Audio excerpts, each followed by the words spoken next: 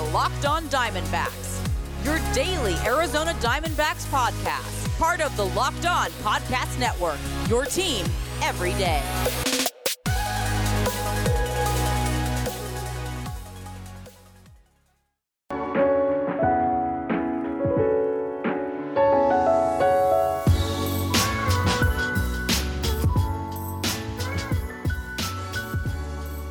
Welcome back to the Locked On Diamondbacks podcast. You're part of the Locked On Podcast Network, your team every day. You're listening to who? The always wonderful, and might I add, handsome host of this podcast, multimedia journalist and graphic designer, Miller Thomas. So please go check out my website, millerthomas24.myportfolio.com. On there you can see all my latest work, from my packages to my articles to my photos and my graphic design. For today's show, we're talking about the first game of the NLDS, and we'll even take a look at the second game of the ALDS. I just want to talk mostly playoffs on this podcast. I'll get into some D-backs talk throughout the week as well, but I'm really excited for the playoffs right now, so I really just want to talk some playoff baseball in today's pod, so that's what we'll do. But first, if your company is interested in reaching men between the ages of 18 and 44, your company should be sponsoring this podcast. Locked On Diamondbacks are listened to by 98% men and 80% between the ages of 18 and 44. So if you want men in that age range, this is your spot. Plus, our rates are the most reasonable around. Email me at lockedondiamondbacks@gmail.com to find out more. Now, I first want to start off with Game 1 of the Marlins versus Braves. I thought that was a pretty spicy Game 1 yesterday. Acuna Jr. made history by leading off the game for the Braves in their NLDS opener with a home run. And after that home run, he was later hit by pitch as well. I guess the Marlins didn't like it too much. Acuna got things going for the Braves in the bottom of the first when he sent Alcantara's second pitch into the right center for a home run. He watched it for a second, then he flipped that bat as he should, because he's only 22 years old, became the youngest player in postseason history with the leadoff home run. But then, the next time up, in the third inning, Acuna was nailed by a 98-mile-per-hour fastball, so you don't like to see that, but the coaches went to the mound. There was some discussion, some talk, a couple of warnings being thrown out, but the Braves were getting a little bit to the Marlins' psyche, and the Marlins were in this game. The Braves really haven't had to put on a big offensive showing in that first round, in the wild card round against the Reds. They held them to no earned runs, so they didn't allow earned runs, so they didn't really need to score a ton of runs in that wild card round. But today, the Marlins actually showed up on the offensive end, even though Acuna got the scoring started in the bottom of the first with a solo dolo. In the top of the second, Rojas had his own solo dolo home run for the Marlins, and then in the third inning, the Marlins rattled off that couple of runs. They rattled off 3 runs in the top of the third inning, so they were up 4-1 by the top of the third. And it looked like the Braves were going to need to do something different in this one if they wanted to win this game, because they haven't had to face adversity like that. I already said against the Reds weren't scoring runs, so Braves didn't really have to worry about anything in that department. Their pitching was stout. Their pitching was in unison with what the offense was doing, but Max Fried in the game against the Marlins actually got hit around a little bit. He's been so good this year, but in that game against the Marlins, he only went 4 innings with 4 earned runs, 4 strikeouts to 1 home run allowed. So he got hit just a little bit, just enough to take him out of his rhythm, out of the swing of things, and the Marlins were getting to him. They took that 4-1 lead, but the Braves in the bottom of the third responded with their own run scored and another run scored. So they at least cut it to 1. They cut it to a 4-3 deficit. But in the bottom of the 7th, the Braves' bats came alive again, and they put on some runs with 6 in that bottom of the 7th. And overall, it was a great offensive day by the Braves, who had a d'Arnaud home run. You had a Dansby Swanson home run. You had the Acuna Jr. home run. So they got 3 home runs out their offense. They put 9 runs on the board, and they got to the Marlins' best pitcher, Alcantara, who went 6 innings, but he gave up 5 earned runs. He did have 8 strikeouts, which is nice, but 1 home run allowed as well. And then their next bullpen guy who came in, he only went a third of an inning because he gave up 3 earned runs as well. So the Braves did a great job of attacking the pitching in this one. The Marlins were doing a good job attacking the pitching too, and their offense was fine as well. They had 9 hits. They scored 5 runs, so they looked fine, but the Marlins were really patient in this one, or not super patient, but they were just really patient at the plate with their at-bats, and they were great at just making contact. They had 12 hits, and when it came to runners in scoring position, the Marlins were 3 for 8. Or the Marlins were 3 for 7. The Braves were 3 for 8. So there wasn't much difference in that department. The Braves just got a lot of home runs, and their swing just led to more runs on the board at once. So a great Game 1 win for the Braves, who I picked to win the series. So we'll see how the rest of this series shakes out. And starting today for the Marlins and Braves, it looks like it's going to be Pablo Lopez against Ian Anderson, 2 pitchers who had really good years. So we'll see how that game goes today. But great Game 1 win by the Atlanta Braves against the Miami Marlins. Now let's shift gears and talk about that Padres-Dodgers game, because I thought that was a pretty interesting game as well. I thought the Padres' bats were going to come a little bit more alive, but no. The Padres were padring it up a little bit. They had a couple errors that scored some earned runs. And this, if you're a Padres fan, you do have to be concerned with Mike Clevinger. He left this game with another injury, the same one that already sidelined him and delayed his postseason debut. So you don't like to see that. He only made it through 1 inning. And he didn't even give up an earned run, so you know it must have been bad. He did have 3 walks, so you know he must have been in pain if that happened. And the bullpen did pretty good for a while. But eventually, the Dodgers got to them in the 6th inning. They put 4 runs on the Padres' head in the 6th inning, and I thought it was a good day for the Dodgers, who didn't do overly too much, but they were good with the. This was the game where I need to say they were patient, because the Dodgers were super patient in this one, because they got 10 walks in this game. They had 9 walks before Mookie Betts even had his first hit, so they were definitely laying back.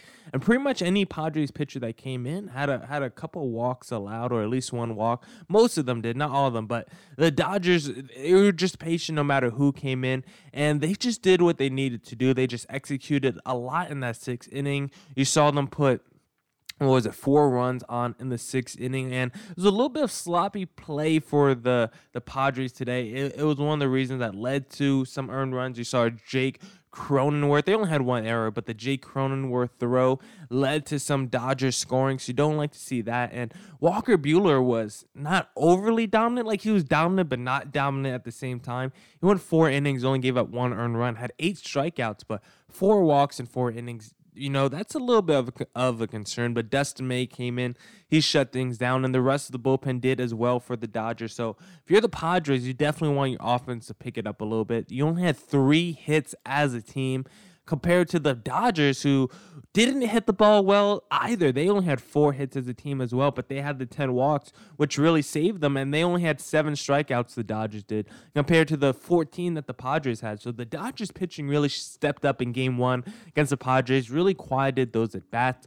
Fernando Tatis was 1 for 4, but had 3 strikeouts. Manny Machado 0 for 4 with 1 strikeout. So the Padres' best hitters didn't really do anything with their pitching, their starting pitching. Mike Clevinger coming out early.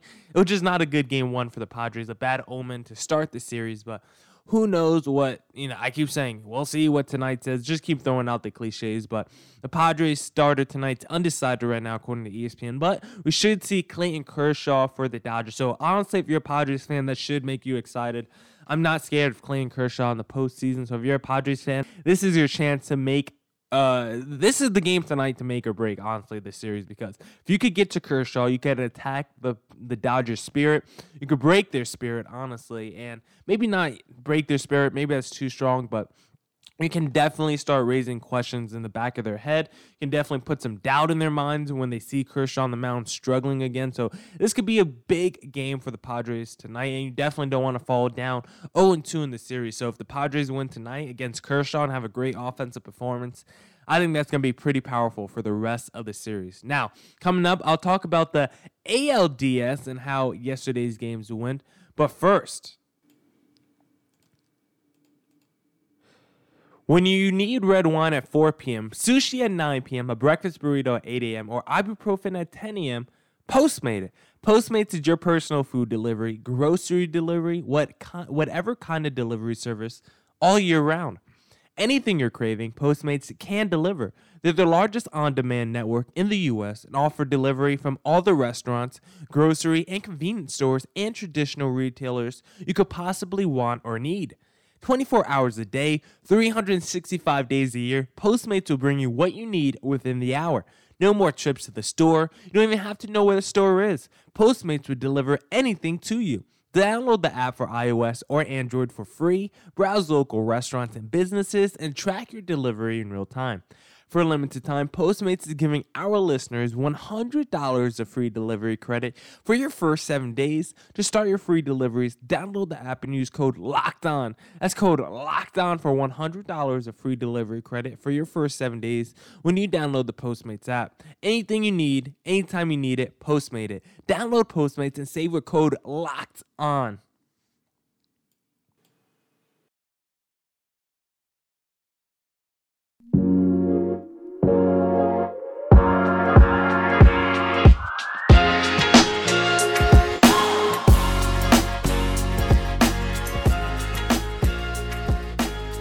All right. Let's get back to it, and let's talk about the ALDS. And let's first start with the Astros versus A's, and this was another good game. All these playoff games have been pretty good and pretty interesting. Springer hit 2 home runs in this one. The man has been going off. Springer is a beast, honestly, when it comes to playoffs. He's one of those guys that just step up when the pressure meets the road, I guess.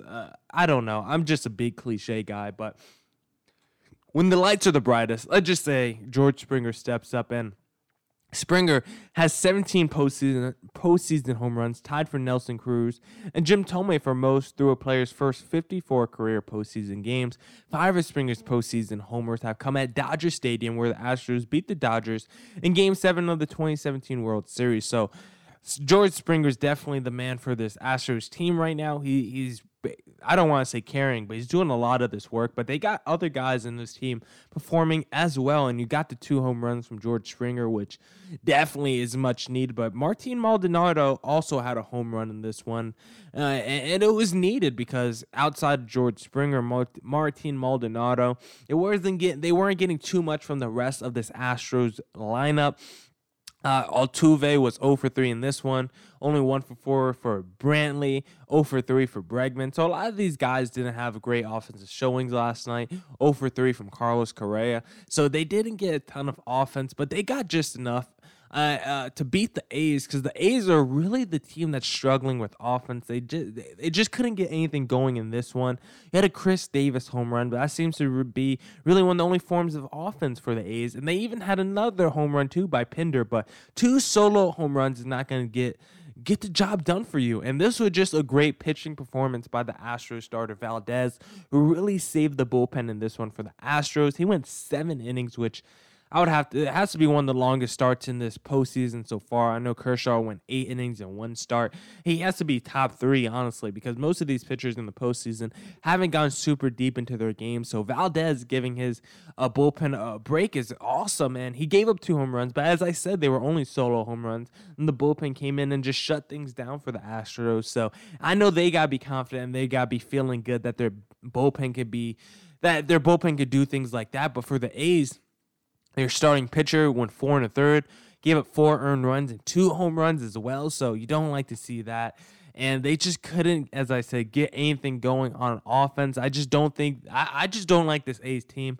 I don't like their starting lineup. I like Marcus Semien. I like a couple of the other guys, but I don't think their starting lineup is that strong. I mean, if you look at their batting averages right now through the playoffs, you have Semien at 571, Chris Davis at 571, Piscotty at 500, and then outside of those three who are batting above 500, no one else is batting above 200. I mean, Pinder is the fourth highest at 200.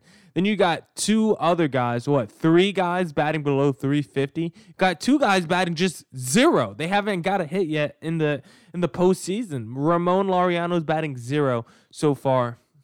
I guess not the postseason. I guess these averages would be for the divisional series. I'm not entirely too sure, honestly. It might be for the whole postseason, or it might just be for the divisional series. But either way, a lot of these A's hitters or batters aren't coming through like they needed. And the starting pitching just wasn't good enough today. So let me take a look real quick to see who's on the mound today for both of these teams. And it looks like it's going to be Jesus Luzardo for the A's, and it's going to be Jose Urquidy for the Astros. I struggle with a lot of these names, and I'm not a big fan of Luzardo. I don't think he had a supremely strong year. He had a 4.12 ERA, so it wasn't like he was bad or anything, but I don't think he's an overly dominant pitcher. And Urquidy has a 2.73 ERA from the regular season. He only made 5 starts, but he was pretty effective in his 5 starts, so I definitely like Urquidy in this matchup. So hopefully the A's score some runs today if they want any chance of winning this series. Now let's wrap it up by talking about the last game of the night. And it was probably the most surprising game of the night too. Rays beating the Yankees. I don't know if anyone could have saw this, but it was a huge offensive showing for the Rays in this one. They out-Yankeed the Yankees. We know the Yankees love to hit home runs. Stanton had 2 home runs in this game.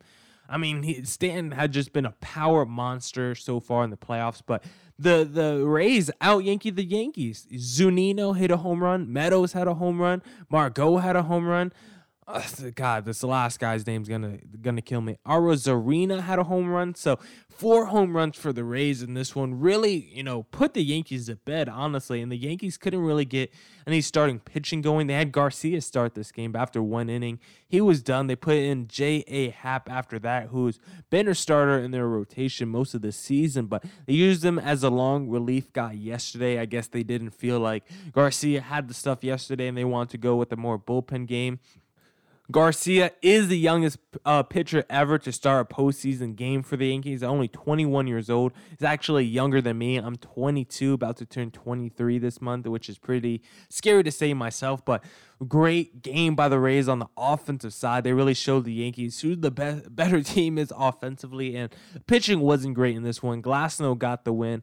He was solid, but not great. He had 4 earned runs allowed, 2 home runs allowed, but he did have 10 strikeouts, but 3 walks too. You don't like to see that. J.A. Happ, this was really a game where the Yankees want to spell him. They just want to use Garcia as an opener, I guess, but both of them weren't that effective in this game.